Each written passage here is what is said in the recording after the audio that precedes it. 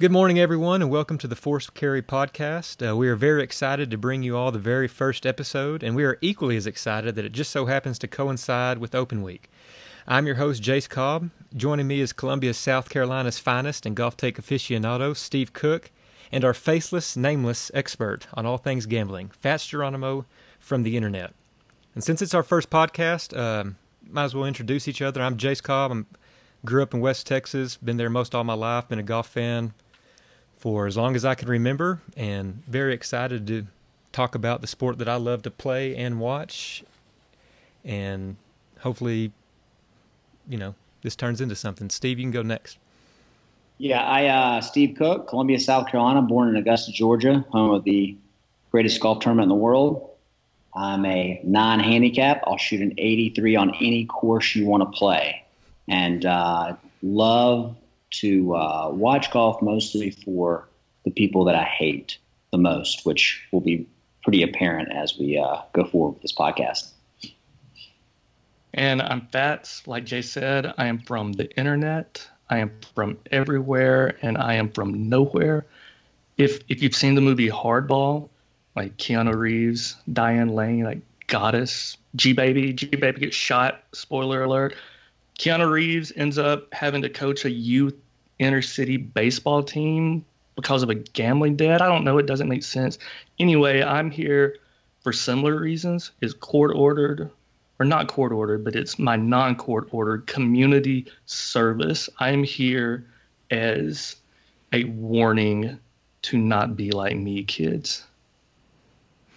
Well, that's good. So we all actually, this is about the second time we've interacted with each other. We've come across each other in places and thought that we'd make a good team for a podcast. And we're also learning how to do all this stuff on the fly. So if the audio's off or, there's technical difficulties like that, we will get those figured out and do our best to remediate those in the coming podcast. But for right now, let's not waste any more time. We can get into the thoughts on the Open. It's Open Week. It's my favorite major personally. I've been an Open fan since I was probably 18 or 20. I'd get up at 4 a.m. and watch it every year, and I personally think it's the best major, and I think Fats agrees with me, and if he'd like to talk about that, he can too. Absolutely. For me, I am a glutton, so it is the best sports viewing experience of the year. It's 49 hours. You can wake up at the crack of dawn, watch all day long, 4 straight days, 49 hours. So just the pure viewing experience is why it is my favorite. Yeah, I think that the British Open, the Open Championship, whatever you want to call it, I contend that since we won the Revolutionary War, we can call it whatever we'd like.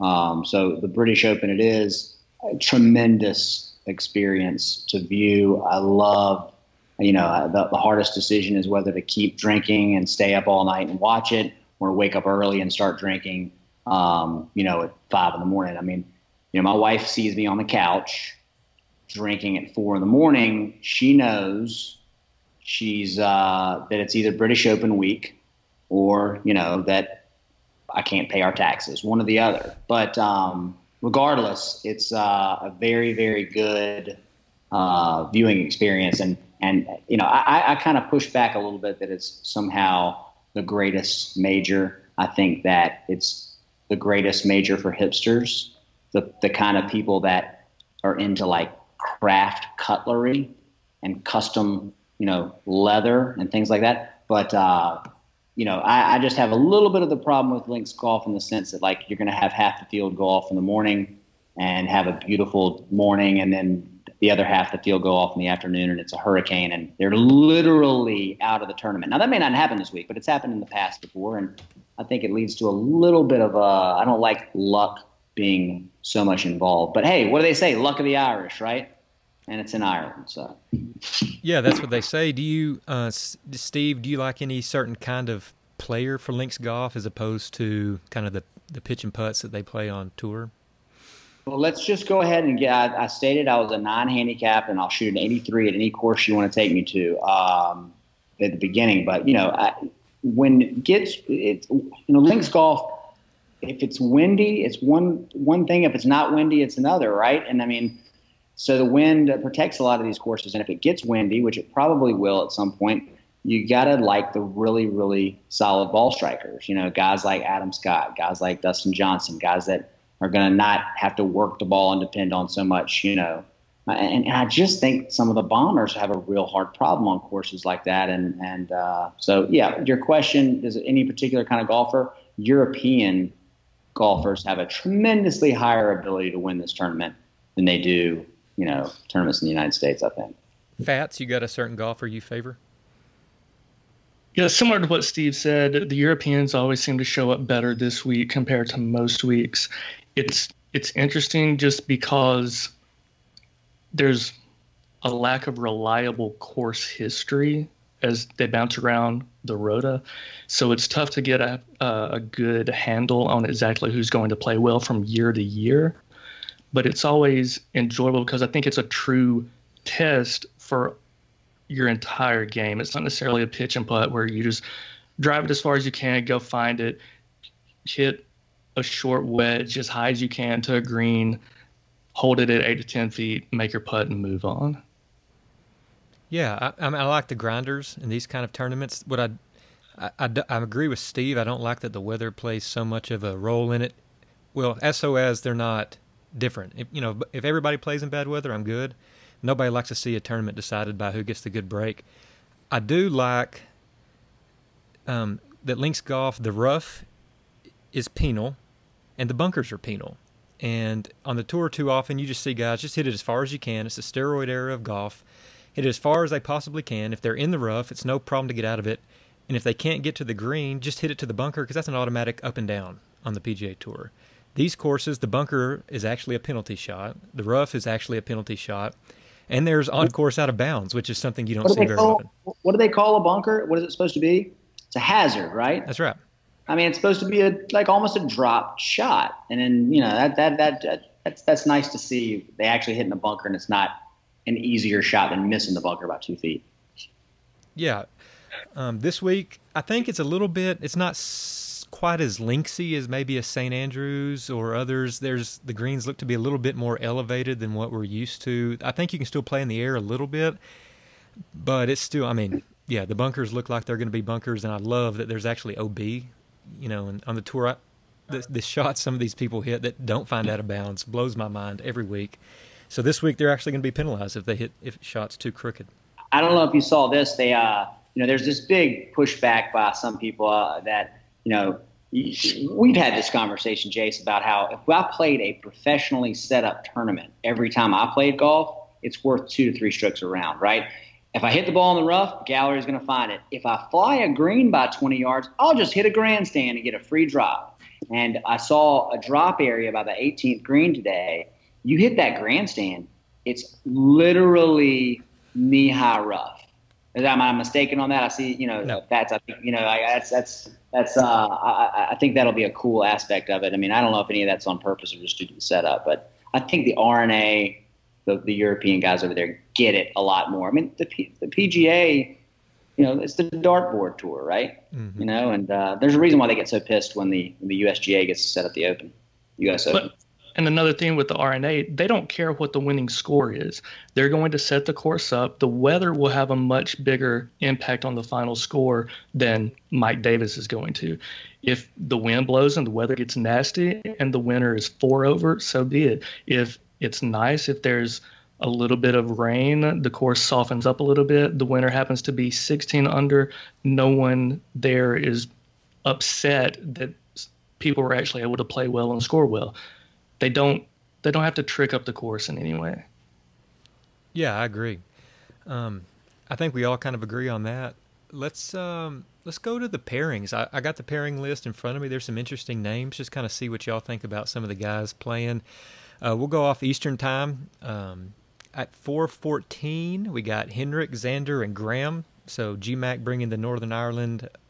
Looks to be the first Irish player that I can see going off. So all the pressure on the Irish this week. It'd be pretty amazing if one of the Irish guys won. It's going to make it tough, but that'll be a pairing to watch. Zach Johnson. I would love to see Graham McDowell about 20 over par at and just literally play the last 9 holes drinking Guinness out of his bag or something. These Irish guys, they need to, they're going to, I think the alcohol needs to be a little bit more of a part of this tournament. I mean, Northern Ireland hadn't had one in 50 years. Somebody needs to go play hammered, is what I'm trying to say. Will probably happen.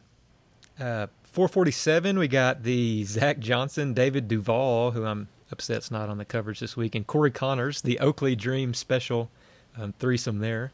Hopefully David resurrects the wraparounds. Wraparounds. Yeah. 458, a good grouping here with Molinari, Bryson, and Adam Scott. 509, we have Rory, Gary Woodland, and Paul Casey. Big week for Rory. I mean, couldn't imagine. Set up a bench press on the first tee. Dude, that's going to be a strike show all day long. I mean, those guys all just center of the club face all day long. And if I had to say something negative about the Open Championship, I highlighted the 6:04 a.m. pairing of Mikumi Horikawa, Callum Shinkwin, and Garris Porteous. Now, I personally would prefer Horikawa to be substituted with Morikawa and get Callum Shinkwin and Garrick Porteous out for Hovland and Wolff. But I have no clue how any three of those guys are in this tournament. They take a lot of if I'm not mistaken, the Open takes a lot of random qualifiers, guys that won like an Asian amateur tournament or something like that. So regardless, I think we can all agree that none of those guys will hopefully make the telecast. I'm not going to sit here and listen to you disparage the good name of the Singapore Open. We got Jordan. You win 3 cases of pad thai and 500 yen when you win that tournament, and you get into the British Open. We have Jordan Spieth and Danny Willett. Nice little troll job by the RNA there. They're playing together. DJ, there's my bet. That pairing could very possibly have an 85 shot in that pairing. It's very possible. It's not going to be Leishman, so that would probably have to be Spieth or Willett. So we got DJ, Day, Keegan playing together. Tiger, Matt Wallace, and Patrick Reed. Should be good for the big cat to play with his boy Pat. John Rahm, Patrick Cantley, and Matt Kuchar. Very interesting pairing, with Rahm being the biggest hothead on tour. Cantley has no emotion, and Kuchar, everybody knows about Kuchar. Interesting to hear about what you think the dynamic of that group is, Steve. Well, I think Kuchar has a huge advantage this week. I'm sorry. His caddy has a huge advantage this week because no matter what he gets paid, it'll be a 1.18 euros per dollar. So $5,000, multiply that by 1.18. That dude's coming out way ahead. Regardless, I just hope somebody punches Kuchar in the face. I mean, either way, it doesn't matter to me who does it. A drunken Irishman, one of his playing partners, the referee. He could step on a rake. That's fine too. But whatever. That's that. I don't have a whole lot with that. Let's see his goofy smile after that. The 10:32 a.m. tee time might not interest a lot of people. I know all three of us will have a rooting interest in this group as Kevin Streelman tees off with Doc Redman and Robert Rock. Robert Rock. Ooh, what a dreamy guy. Yes, I think we all can agree that we'll be rooting for Robert this week. I'm happily married, but Robert Rock, I mean, that guy, this will be a debate, but strokes gained hair, he's got to be one of the top guys. So it's interesting you mentioned that because I know we've discussed it before, and I did a little bit of research, and I swear I did not know they were paired together, but a young up-and-comer strokes gained hair is Doc Redman. He rocks a power part. Go look him up. I would love it. Friday afternoon, they're both 14 over, going to miss the cut, but on the 18th green, there's a passing of the torch where Robert Rock forces Doc Redman to remove his hat, and he just throws it in the garbage and tells him, "You no longer need to cover your hair. I am gifting the ability to not wear a hat. I'm taking it from Ollie. He needs to cover his hair up, but you need to let yours breathe." Well, yeah, so this has been an interesting week on social media. There's been a lot of stuff happening. I guess we could probably start off with how about Brooks? What do you think about Brooks this week, Steve, and all his shenanigans? Well, I think that part of me, first of all, I love Brooks Koepka. I think that he is just the coolest guy. But, he's like the antithesis of every other golfer. The buttoned up guys that he's anti Ricky Fowler, right? The fact that he said, if you missed it on social media, that he does not practice at regular tournaments. He only practices at majors. He's full of crap. That's not true, right? I mean, he's sort of lying. But, there's a little bit of truth in there probably that he's not grinding as hard. But if you're a professional athlete and you're entering a golf, it kind of makes – how do the people at the tournaments he plays in that aren't majors feel that he's just showing up and literally like, I'm going to collect this check and finish 29th or whatever. But it's one of the reasons why I think he's got no chance this week. Absolutely no chance. You don't just roll into a links course and not practice or not know what's going on and be able to play just because you're really good at hitting the ball far. Then the fact that he blew off Tiger, I mean, that's the coolest thing I've ever heard in my entire life. And if you haven't heard that, Fats, you said you're off social media this week, but did you hear this? I just a little, but I don't know the details. What did he not return a text or return a call? Or text him or whatever and says, hey, we'd love to play this week. Little known fact, if you don't know this, Brooks's caddy is from his home course is Portrush, right? So Tiger was trying to grab some inside info. He wouldn't return Tiger's text. Okay, there's not a person in the world that Tiger texts and says, hey, you want to play golf with me, and doesn't call him back, except for Brooks Koepka. And to me, that's even better than him showing up to the ESPYs with his date's nipples hanging out, The not returning text is probably one of my favorite moves I've ever seen. The not practicing stuff, well, how do you want to look at it? Even if it's not true, you're talking about a guy that plays golf Wednesday, Thursday, Friday, Saturday, and Sunday every week. That's hitting balls before the round. That's playing 18 holes. That's playing 72 plus a practice round on Wednesday every week that he plays a tournament. How much do you really need to practice? I mean, these are the best golfers in the world. That's plenty of reps. I'm not buying.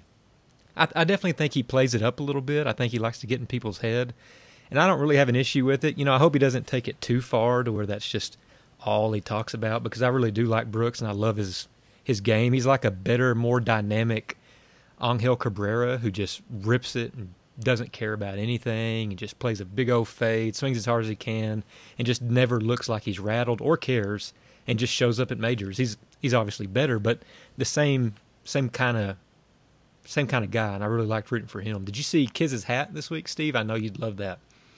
To show up, and I don't even, frankly, again, I'm going to lean on the fact that we won the Revolutionary War on this, that I don't know or care the geography of England, Britain, Ireland, Scotland, whatever. I know I have to use my passport when I enter all those areas, and that's fine.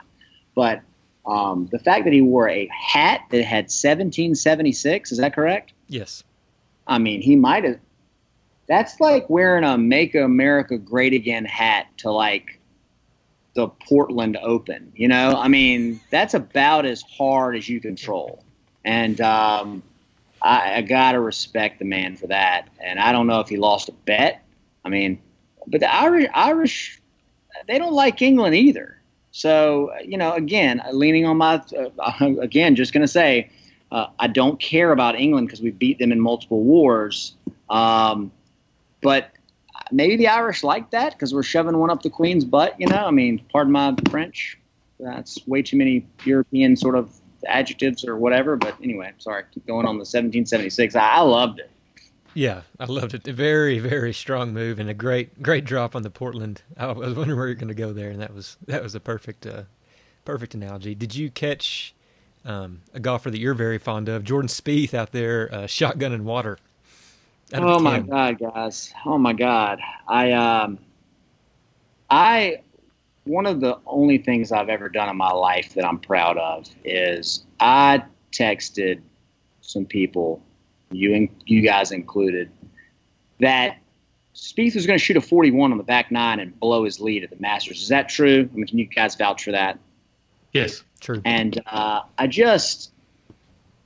I've said this forever. You know, Jace is a huge swing junkie and didn't seem to think Jordan had a problem. Maybe he does now. The guy was blessed with so much success early in his career that he never would fix the chicken wing that he swings with. And he's got a huge swing flaw. Will never fix it because he's had too much success, and his coach is, too proud to do it. And the fact that he would go out there and shotgunning a water is one thing. Who has a can of water? Why is there a can of water? And then to shotgun it and lose. I mean, you might. I have no analogy for how big of a douche this makes him look like. I was at a loss when I saw the tweet. I was like, oh, well, obviously this is somebody who did a Photoshop, thing. No. It was Jordan, and very on brand for Jordan Spieth. I mean, is canned water a thing in Ireland? It's got to be, right? Why else would you have canned water? I mean, it doesn't seem like it's very good for the environment. I mean, I guess he could have reached in a cooler, and it's very possible that his caddy, Helen Greller, could have pulled the wrong can and given him water on accident. And that's very likely. Wow, that's a good take. I don't know if you stop motion that video right when he starts chugging it, Greller is looking at Spieth like,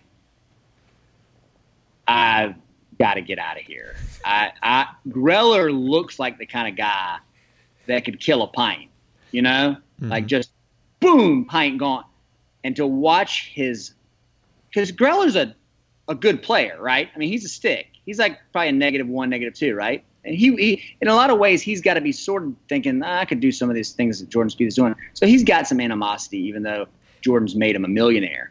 He's got to want to punch Jordan Spieth in the balls right there. I mean, and if he did it, he could just retire from caddying and just tell the story that he punched Jordan Spieth on the balls for shotgunning a can of water at the British Open, and I think he could make a lucrative speaking career out of that. Well, I don't know about that, but probably so. And I bet he does have his hands full, especially around major time with Jordan, because he can get a little testy out there. I didn't mean to waste so much time on that. I apologize, because Jordan Spieth has absolutely zero chance of winning this tournament, and we really don't need to waste any more time talking about him. Fair enough. Well, let's waste a little time talking about the course, Fats. I know it's a different course than we're used to. I think you've done a little research on it. So if there's anything you'd like to break down before we get to our players to watch, we'd love to hear it. Just a little bit. Of course, they're playing at Royal Portrush. It's a 36-hole club. They've got the Valley Links, and then they've got the course the boys will be playing on this week, named after my high school girlfriend, the Dunluce Links. It's a par 71, 7,344 yards. One interesting thing, the architect, Harry Colt, is a well-known golf architect. So when you look at some of the other Open Rota courses, he also designed Royal Lytham in St. Anne's, where they played in 2012. He designed Muirfield, where they played in 2013, and Royal Liverpool, where they played in 2014. He also designed the Hamilton Golf Club, where they played the Canadian Open this year. And one thing that you notice among those courses, Rory won at Hamilton this year, Rory won at Liverpool in 2014. So he's had success on courses that Harry Colt has designed, as well as being the hometown favorite here. Just another reason that I think Rory is going to be comfortable on this course. A few things looking at the yardage and some of the hole breakdowns. It's difficult to determine just how long or short the course is going to play when we really don't have a good idea of how just how much the wind is going to blow right now. Right now it's looking pretty mild, but there are a couple of holes that will play much longer than the scorecard yardage if the wind kicks up. A couple of the videos that I know you've watched, Jace, we talked about where Rory is kind of walking through different holes on the course. There's 590-yard par 5. Rory goes driver, 2 iron, knocked down 7 iron, and is still pin high to a back 10 location. That's one of the longest hitters in the world, 3 full shots just to reach a back 10 location. A couple of drivable par 4s if the wind is right. A huge par 3, number 16, 236 yards that plays into the prevailing wind that could cause carnage. And then it's followed by a potentially drivable par 4 on 17, which I think can make for a really exciting close to the tournament when you've got to get through that really tough par 3 and then follow it up with a really scoreable par 4. Hopefully we'll have some fireworks coming down the stretch. Yeah, I don't know. I don't know anything about this course that hasn't been mentioned ad nauseum on TV, just kind of the very basic stuff, which is kind of exciting. I know it looks really impressive on television. I think it's awesome that they're going to Ireland. I know there's some history there I think Steve wants to touch on a little bit, but I'm excited for a new course, even though I'm normally a fan of the traditional Open Championship courses, but I think it's looks to be an awesome venue. It looks to play really cool, and it looks like it's going to work really well on TV, and I'm excited to see kind of how it plays and kind of learn some of the holes and see kind of how it's going to shake down. And Steve, I think you've got some thoughts on just kind of where it's being played. Yeah, well, so a lot of press this week on the fact that it's returning to Northern Ireland for the first time in 50 some odd years, and people may think that they didn't go back to Northern Ireland because they couldn't find enough courses, and this course is world renowned as one of the best. They didn't go to Northern Ireland to play the British Open for 50 years because they were blowing each other up with car bombs for like 40 years. I read a story this week of Darren Clarke was at a bar, like before he was a professional golfer. He's like, whatever, working as a bartender. And he got a call and was like, oh, you guys better clear out of the bar. We're going to blow it up. And they like took it seriously because things were blowing up. Left the bar, and it literally blew up, was bombed an hour later. Something like 4,000 people died. It's a weird place, guys. So that's one of the reasons why you'll see that it's sold out this week. They expect over 200,000 patrons to come through the doors on the 4 days of the tournament, which is pretty unbelievable. So I'm excited that it gets to come to this place because I think this is really an area where I think that the people are golf hungry, and it's just a way for these people to kind of get. I'm sure they've wanted this for a long, long time, and finally kind of got the opportunity to host it. The Royal and Ancient Club decided that the threat of a car bomb had finally subsided, so they could kind of move it. Yeah, that's a good history lesson. I was kind of shocked to hear some of the stuff that's going on. I had no clue. I mean, I knew it was bad. You see some other stuff, Conor McGregor has talked about how rough it is over there, and some people, and you're just like, is he just playing it up because he's a fighter or whatever? But I had no idea that it was kind of, the history was like it was up there, and it'll be interesting to see. And like you said, it's going to be a heck of a crowd, and I cannot imagine what the crowd would be like if any combination of Rory or GMAC has a chance on Sunday. It's going to be bananas. So, looking forward to it. Well, I think that's about all we know on the course. We can get to the breakdown on some of the guys that we like, some guys that we don't like. We're going to start this segment off. We're going to call it Power Fades, where Fats brings us some of the golfers that he's not too high on, that some of you might be high on, and kind of get his thoughts on people he doesn't think can win, people he thinks have a chance, and then we'll ultimately get to our picks at the end. So, Fats, why don't you get us started? So start off at the top with DJ. I just don't like his current form. Like ball striking wise, as Steve said earlier, amazing ball striking. Approach off the tee, around the green, everything is fine. But he's been putting like burnt asshole.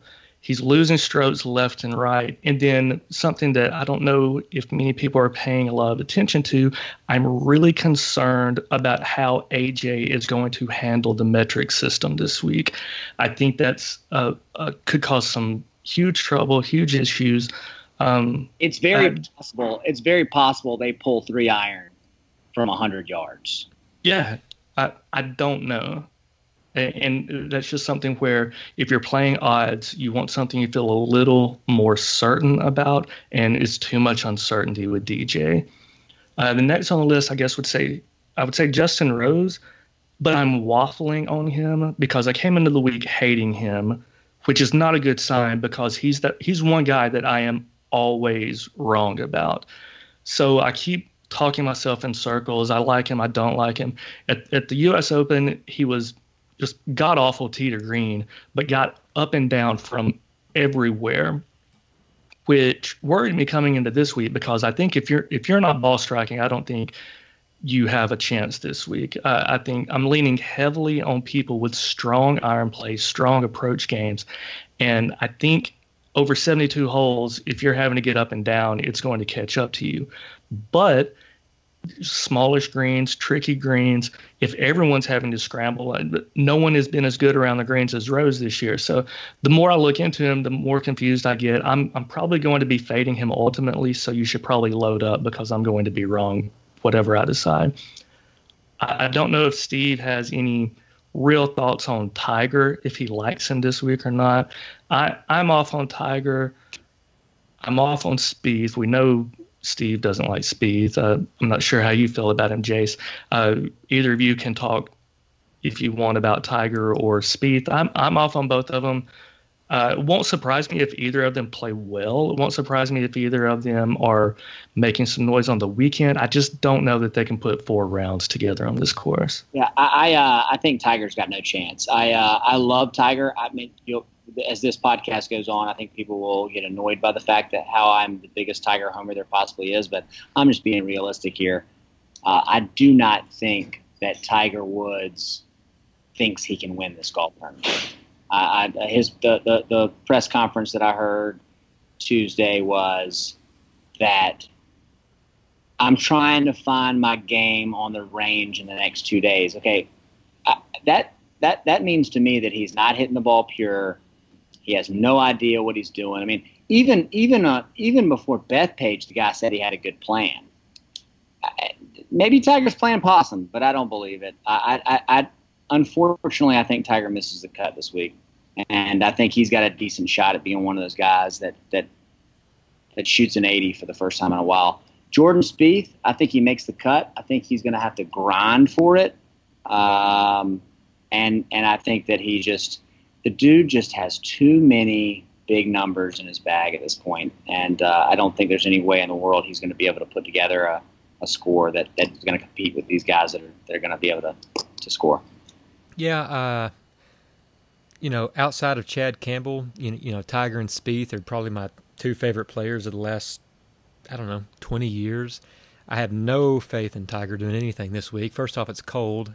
He's already going to be up there 6 to 7 hours early every round, popping wrists back into place, loosening his back up. No telling what he's going to be doing to try to get ready for the round. I hate Tiger this week, and I hope he makes the cut. I hope he can stick around, but like Steve says, I know he's going to say that he thinks he can win and all this, that, and the other. I think he's just happy to be there. I think he's trying to buy time to Augusta next year because he can win that for, 15 more years. And I think I have no faith in Tiger this week. Spieth, I don't like Spieth either.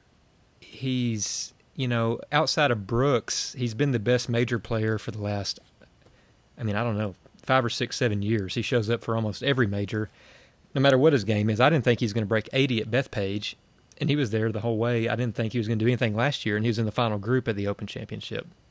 So he's a gamer, but the game is just, like Steve said, he cannot get away from the big number. Every tournament he has a double or a triple or 2 doubles and 2 triples, and with out of bounds looming on several holes, I don't see any way where he can avoid the big mistake. I think he's going to make a ton of birdies because he always does, but I don't see how he can afford the big number and can win it. Is there a giant driving range, abutting any of these holes that he could possibly just bail out onto, like a hole where he can just blast it 200 yards right and still make a par.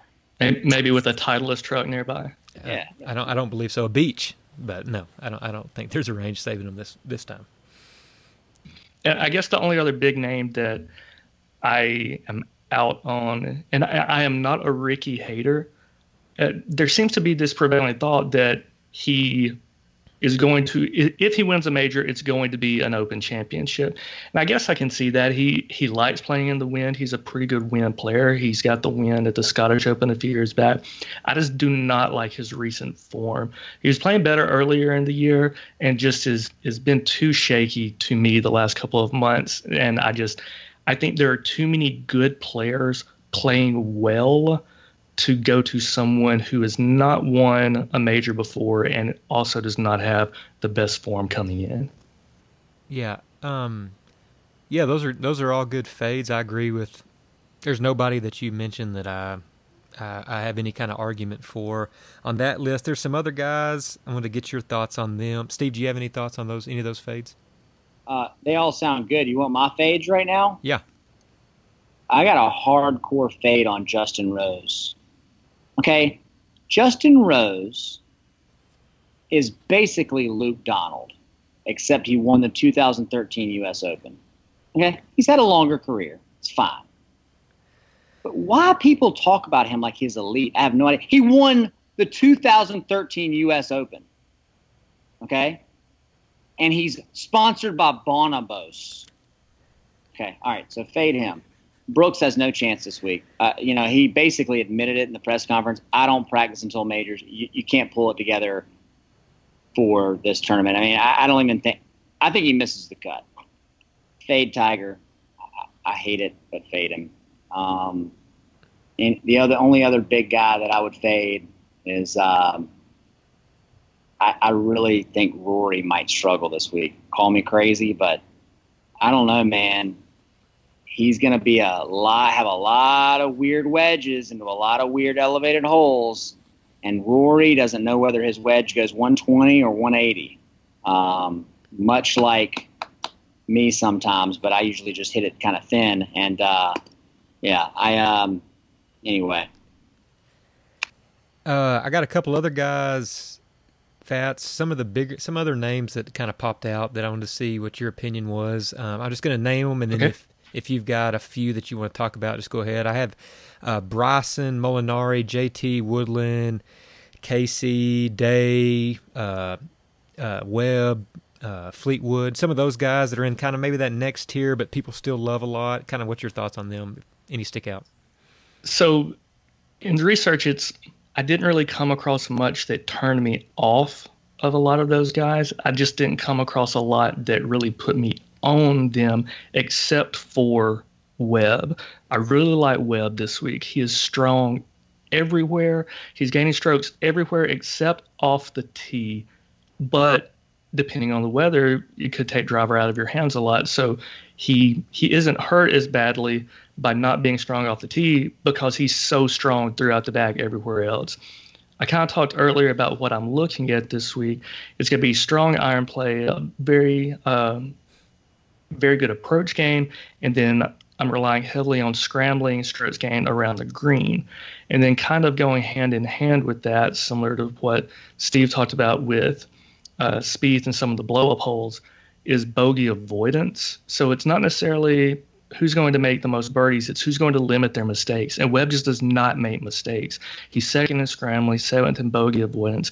I don't think he'll win, but I think he's very safe in DFS, in pools, almost a guaranteed cut maker, top 20. I really like Webb.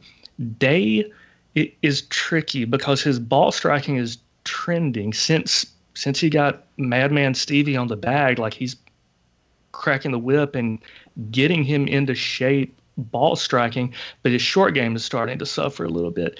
And I didn't like a press conference a couple of weeks ago at one of the tournaments where they basically said that everything that they're working on is with an eye towards 2020. So if he's not even sure all the work he's putting in is going to pay off this year and really isn't expecting results until next year, then I'm not really going to back him. I think it does bode well for him in the future, which I'm not sure if either of you are happy about, but I'm off of him this week. Yeah, Day, I'm fading him all day. One of my least favorite players on tour for a myriad of reasons, and I know that shouldn't matter in gambling, but even still, high ball hitter, never know what he's going to be feeling like. I don't like him here. Not really known as somebody that I consider to be a big grinder either. I don't like him at all. I like Simpson. I like Webb in pretty much every tournament. Not only is he consistent, I like everything about his game, and I've come around on him in the past few years. Steve, what do you think about those guys? Yeah, I mean, Webb, played good in the Ryder, right? I mean, he's a guy who's like, he can, it just seems to be able to, he's kind of got a major game, like he just kind of doesn't get lost. I think that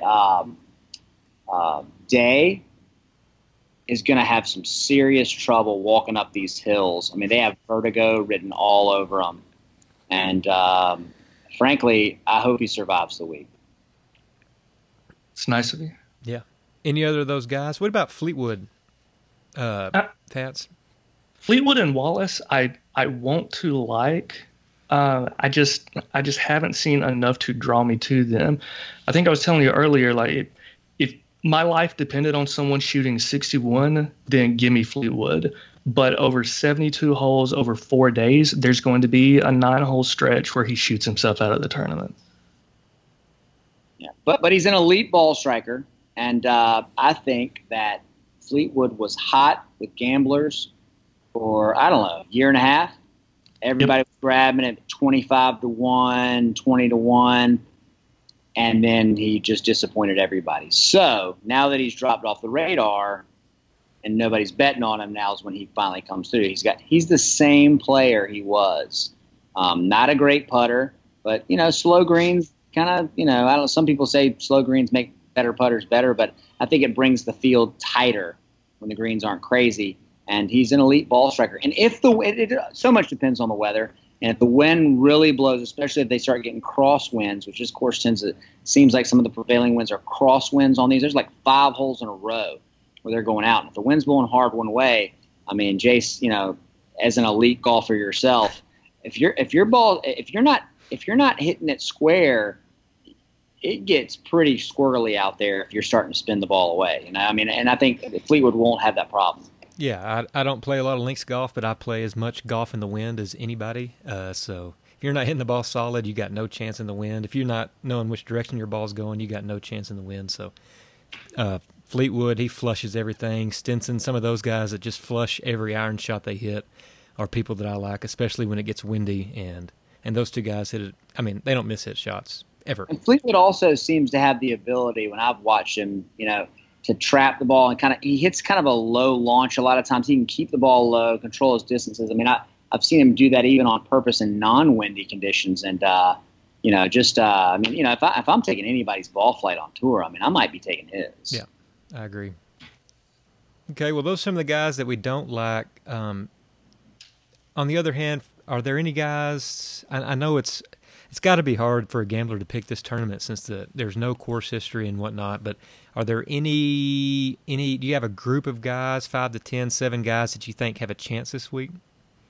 I do, and similar to what you were saying, the without reliable course history, I'm using less stats than I normally would. I'm focusing heavily on recent form, like I said, but also on previous Open success. I guess kind of taking a more narrative-based approach to get a feel for the type of guys who have had success in the Open recently and just try to build a pool of candidates from there. So in doing some of my research, I'm going to be using the last 6 years pretty much just because some of the articles and audio that I came across used the last 5 and 6 years as reference points, and I'm lazy, and if it's good enough for them, it's good enough for me. But if you want to look at the last 6 winners, you want to look at the lead-in form of those 6 winners. 2 of the last 6 had won their last start. So that gives you Rahm and Wiesberger. Forget about Fratelli. 4 of the last 6 had a win in one of their last 2 starts, which brings Rory and Woodland into play, and then I'm throwing Chesticles out. 5 of the last 6 had a win in one of their last 5 starts, which then brings Brooks, Tiger, and Cantlay into play. The only outlier of that is ZJ, and ZJ was stacking top 10s left and right. He had 3, and I believe his previous 4 starts, and something like 9 or 10 on the year. So you're wanting to look at someone who's had wins in their last 5 starts or is just consistently stacking top 10s.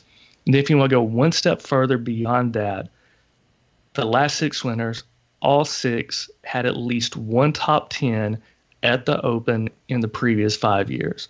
So you want to throw all that in a pot, mix it up. That's your recipe. I come up with 8 guys. You got Brooks, Rory, Tiger, Kuchar, Scott, Stenson, Spieth, and Rafa Cabrera Bello. And then I know we've already said we don't like Tiger, we don't like Spieth. I love Cabrera Bello this week. I don't see him winning this tournament. I believe he'll play well, but I believe your winner is coming from one of those other 5 guys: Brooks, Rory, Matt Kuchar, Adam Scott, Henrik Stenson. And I can give you a little bit more on any of them if you have questions or reasons for specifically why I like them. Well, I got 2 things to add. Since you kept with the last 5 years, I did a pull on some golfers, and I saw that over the last 5 years, the lowest cumulative score at the Open Championship, the leader is Rory at -32. At second, you've got Spieth at -30. Third, you've got Henrik at -28. So that's 3 of the 5 right there, correct? Yes. Brooks we got on there, and who else of the 5 am I missing from that group? Adam Scott. I got another tidbit here. Here's a number for you: 36. The average age of all the Open winners is 36. And that stat blew my mind. The Masters is 31, the PGA is 28, and the U.S. Open's 27. So you're talking a 36-year-old on average wins the Open, and that's with Spieth winning when he was 22 or 3 not too long ago. You're talking about Rory winning, and he was probably 25 or 4 not too long ago. So older guys can compete in this tournament, and that brings, Adam Scott, I don't know how old he is, 38, 39 probably. 39. So those 2 numbers kind of lend well to you. I also have more of like an oddball stat that's not so much talked about is the Steve was talking about earlier, strokes gained here. We're in the strokes gained generation, and there's a strokes gained Seve number that I want everybody to pay attention to this week. I got 7 Spanish golfers in the field, and normally the strokes gained Seve kind of channeling is kind of just reserved for the Spanish golfers, and it's usually about a 15% bump. I'd probably give them half a stroke to the field per round if you're Spanish on strokes gained Seve, and I think it might tick up just a little bit Ryder Cup years and Open Championship years, but specifically at this event and the Ryder Cup, I think all Euros can channel just a touch of that creativity and just a touch of that imagination that Seve had, and I give all the Euros just an automatic probably 10% strokes gained Seve bump this week all in, so that'll help some of the guys on your list as well. So I just want to throw that out there. Be mindful of that as you're watching the broadcast, the strokes gained Seve. So outside of that top 5, there's one guy who I love this week who doesn't necessarily fit that narrative just because he doesn't have the links experience or links success. But Cantlay is quietly putting together one of the 20 greatest strokes gained seasons of all time. He's in the top 25 of every single strokes gained category. He's first in scrambling. He's first in bogey avoidance. The only reason not to be on him is because of limited Open Championship experience. But I believe he's a supremely talented golfer, and of a young guy, one of the younger guys who has not won a major before. Give me Cantlay before Rahm. Give me Cantlay before Xander. Give me Cantlay before Hideki. I really like him this week. I'm not sure if I'm going to bet him yet. I'm not going to bet him outright. The value's just not there. But DFS and pools, I'm probably going to be heavily overweight compared to the rest of the field on him. Yeah, it's funny you mentioned that. I wrote down in my notes today too. I mean, Cantlier got 4th in strokes gained tee to green, 10th in strokes gained off the tee, 1st in bounce back, 13 in strokes gained around the green, and 25th in strokes gained putting. That is an elite strokes gained season that Cantley's putting together this year. I like him too. I don't know. He is a grinder too. I mean, it's hard not to like Cantley this week. So, I mean, I can't find anything about him that I do not like, except for his slow play. Steve, you got any thoughts on those 5? They sound any good to you? I mean, I love Cantlay. I think he's an elite guy that's going to win majors. I think he's one of those guys that once you pop the top, he'll go on a run. I agree. I just don't like. You mentioned Stenson, right? I mean, you didn't talk a lot. Stenson just doesn't seem sharp recently. I hate Kuchar. I've already mentioned Rory's wedge game. Brooks is going to miss the cut. Who am I missing there to shoot down y'all's opinions? Who else? I know the one we're missing, but I believe you like him as well, and that's Adam Scott. Love Adam Scott. Strokes gained hair. It's not his best feature. I mean, it's hard to choose Adam Scott's best feature. Strokes gained hair. He's up there, though. I mean, strokes gained jaw. Stroke. I mean, the fact that he has to putt with a long putter. It's almost like God saying, "Listen, pal, I can't give you everything." You know, it's the only flaw he has. But I've heard just so many guys, like tour guys, not just pundits or journalists, who are like, Adam Scott stripes the ball every time he plays. He's also one of the best players about taking time off and preparing without actually playing in tournaments. Something he's always done his whole career. I mean, the dude, don't give me Justin Rose. Give me Adam Scott, So it's interesting you talked about the time off because he has played a slower schedule. But if you look at his last 5 events, he's playing serious, strong field events. His last 5 starts, 7th at the U.S. Open, 2nd at the Memorial, and everyone plays Jack's tournament, 8th at the PGA, 18th at the Masters, and 12th at the Clown Show TPC. Then if you want to go to those Harry Colt courses I talked about earlier, 2012 he finished 2nd, 2013 he finished 3rd, 2014 he finished 5th. He's stacking up results on courses similar to this course and then against fields with a relative field strength equal to this field. There's nothing not to like about Adam Scott this week. Yeah. Just kind of a non-stat reason that I like Adam Scott. We talked about playing in the wind a lot, and anybody that plays in the wind knows that it is really advantageous to be able to hit the ball both ways. I know everybody on tour can hit a slice and everybody on tour can hit a hook. But I'm talking about the kind of tour player that, depending on which way the hole is shaped, we'll hit a drive based on which way the hole is shaped. Or depending on where the flag is on the green, we'll hit an approach shot based on that. They don't just hit a stock cut on every tee shot like Tiger's been doing with the driver for the last several years. They don't just hit a stock, whatever. Adam Scott stands up and he's hitting draws, he's hitting fades. So when the wind's blowing hard off the right, he can adjust to that. He can play a different shot off that. If it's blowing hard out of the left and he doesn't want to aim out of bounds and play a fade or a cut like Brooks or somebody does, it really helps when you're comfortable working the ball both ways in the wind. And Adam Scott's one of the few guys on tour that really just every shot is different. He can play either way, fade or draw. So just from that, a non-stat-based reason to like Adam Scott, I love him this week too. So, going over a few more names, guys that I don't really see winning this tournament, but I think can win you some money in daily or in a pool. Kind of mid-tier guys that are all going to show up, I think. Leishman, he's similar to Webb. Everything I said about Webb, you can say about Leishman. He's a tad worse scrambling and bogey avoidance, but still is great at both. But he has better open history than Webb. He's got 3 top 6s in the last 4 or 5 years. Hideki, I know, like, you don't want to hear about Hideki. He's got a decent open record, not great, but not terrible. His recent form is incredible. I believe he has the longest made cut streak on tour. He's surprisingly good around the green, scrambling and bogey avoidance. He misses putts, but when you're 15 feet away on every single hole, it's going to make your putting look worse than it may actually be, just because it doesn't matter that you're missing putts if you're giving yourself that many opportunities. A couple of young Euros, Fitzpatrick and Pepperell. I don't see either of them winning this tournament, but I like both of them.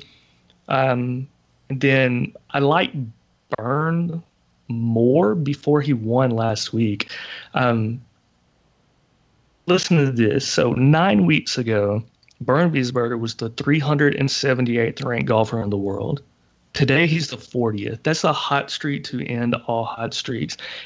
I would have liked him more before I saw him in that pillow fight playoff Sunday.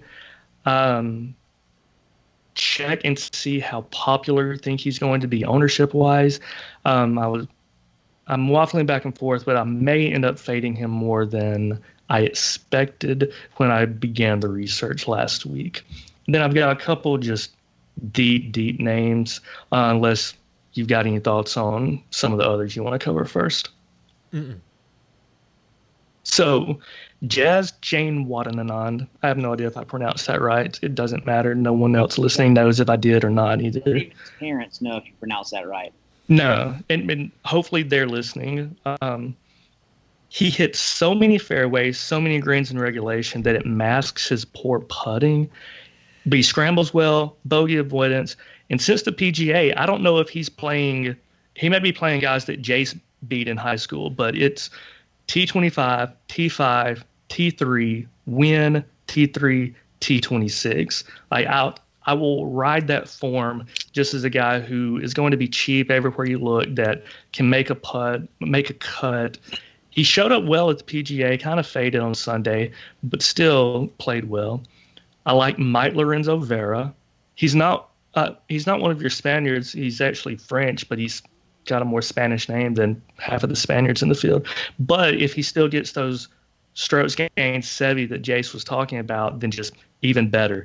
He's shaky off the tee. He's decent approach, but he scrambles and putts his balls off. He's made 10 straight cuts, a couple of seconds, a couple more top tens. A guy I know Jace likes, Joaquin Niemann, and I'm just going to read what I texted Jace on June 15th when we were talking about him. Because he was talking about being worried about the year Niemann was having, because he came out, started so strong last year, kind of fell off the face of the earth. And I told him, this is verbatim, on Niemann, he'll be fine. He's been good tee to green, very good with his irons, but has putted terribly all year, but he's slowly coming around the last 6 weeks or so. He won't win, but I bet he pops a couple of times over the next 6 weeks or so. Since then, he's gone, where is it? T5, T5, T23, T10. Don't look at his season-long numbers. His ball striking has been elite all year, and then he's gained strokes putting 3 of the last 4 weeks. So I believe he can show up. A little nervous that he's making his first major start. I have no idea how he plays in the wind. I assume it's windy in Chile, but I have no idea. Van Rooyen I like decently. And then Andy Sullivan. Steve, if you're looking for a guy who looks like he could be half drunk playing the back nine, I like Andy Sullivan. He looks like he's an angry drunk, but I like that. I like that fire. He's stocky. He's got a strong base. The wind isn't going to bother him. Then he's also made 9 of his last 10 cuts, a second, a couple more top tens. He can get a little loose with the driver, but really solid iron player, surprisingly good putter. So just some deep names you may want to look at. Those are very deep. Well, Neiman's not a deep name, but those are definitely some deep dives there. So I don't have any thoughts on him. I do like Niemann. I like Niemann. Love his swing. Love everything about his game. And he's like 20 years old. So I pull for him. Steve, if he wouldn't have went pro, he's the guy that would have been out there with Hovland and Wolf, right? I mean, it's kind of a weird thing. He's actually made some money, but those guys probably have a higher profile in a weird way, right? Yeah. This time last year, he was every bit as hyped as they were. He came out on tour and was top 10 week after week after week. I'm not sure how many starts it took him to earn his card, but like you said, 20-year-old guy out there making money. Okay, well, that was a very deep dive in all the gambling. We won't do this every week, but this is a major, and this is one of our favorite majors, so we decided that we were going to kind of go in deep on these. And now I guess we'll go ahead and get to our final predictions, and Fats or Steve. How about, Fats, Steve, why don't you start off with your final predictions for the so we've kind of, as we've gone along, we've commented on some of the guys that Fats has mentioned, but some people that haven't been mentioned as much. Watch out for Dylan Fratelli. The guy proved last week that he'll do whatever it takes to win, including taking a bad drop. Will the Royal and Ancient referees let him get away with it? I don't know, but he'll try. That's for damn sure. Jace, do you know if he's paired with Sung Kang? No, that would have been hilarious. No. Yeah, so watch out for Dylan Fratelli trying to cheat. I love Fleetwood, love Adam Scott. My only dark horse, because I am not a degenerate gambler, I love Darren Clark, and he could blow it out, but he's a local guy, knows the course. He's a major winner, and his game's still okay. Like him, like Kevin Kisner this week, if you're looking for somebody a little deeper. And, Adam Scott or Fleetwood are my guys. I really think that they're going to be there towards the end. One guy that has not been mentioned, and it's really a huge sign of disrespect, and frankly, probably how the media has completely ignored this guy because he, isn't 25 years old, is Gary Woodland. I mean, Gary Woodland has the game to win this tournament. He's not a great putter. Okay, whatever. But he, there's a lot of guys that win a major and all of a sudden the cap's off. And he feels like a guy that can go on a run. I'm not saying he's necessarily going to win, but it would not surprise me at all for him to be in the top 10 this week. He definitely seems forgotten. And also, so does Molinari. For a guy who's a defending champion, you don't hear a lot about him. I don't know. He struggled since the Sunday at Augusta. I have no idea if there's been any. Tiger broke him a little bit, right? It could be. But between Molinari and Woodland, for guys who have won those big tournaments that recently, you haven't heard a lot about them this week. Well, Steve, who's going to win it?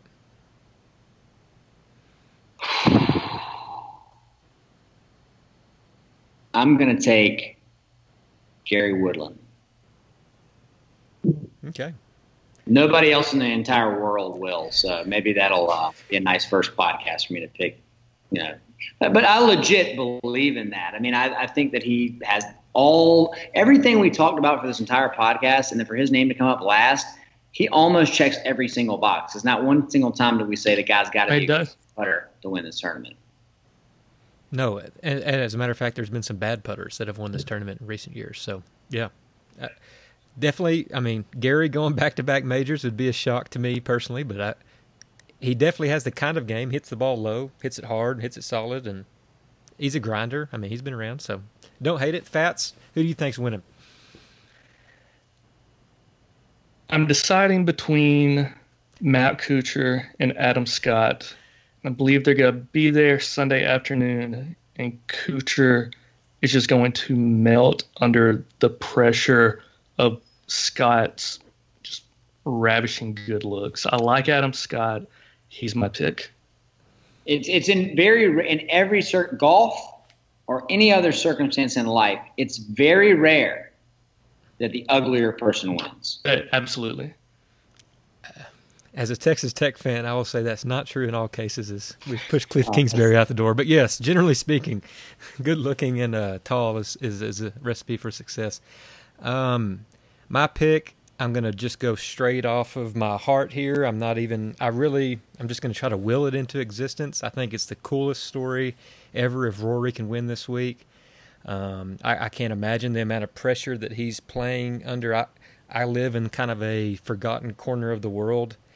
Could not even imagine what it would be like to play a major in front of my home area, my hometown, something that hasn't been there for a while. He's got the course record. He's been playing good all year. I mean, everything points to Rory. It would just be one of the coolest golf stories I can remember. I mean, outside of Tiger winning the Masters, but one of the coolest.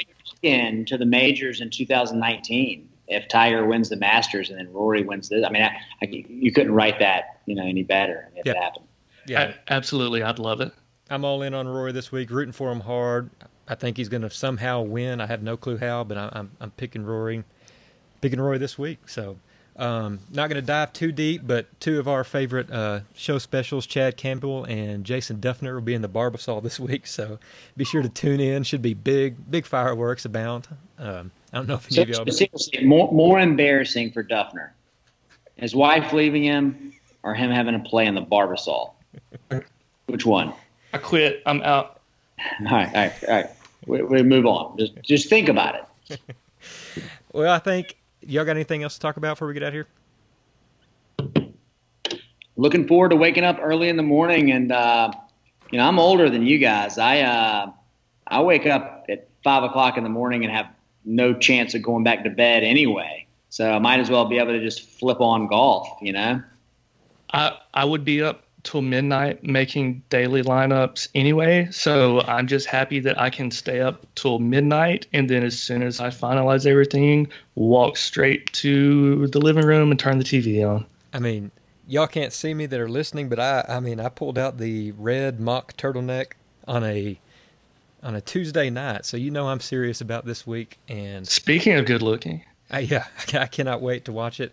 I got nothing else to talk about. Let's throw out the Twitter handle stuff. I think maybe we can roll out, especially for the fellow degenerate gamblers out there who are going to want, possibly Fats to roll out. So, because, if you're really a degenerate gambler, then you're really going to want to make bets as it goes, because you've already, you're going to lay some big money on, I don't know, Cantlay or somebody. He's going to shoot an 85, and you're going to need to make it up.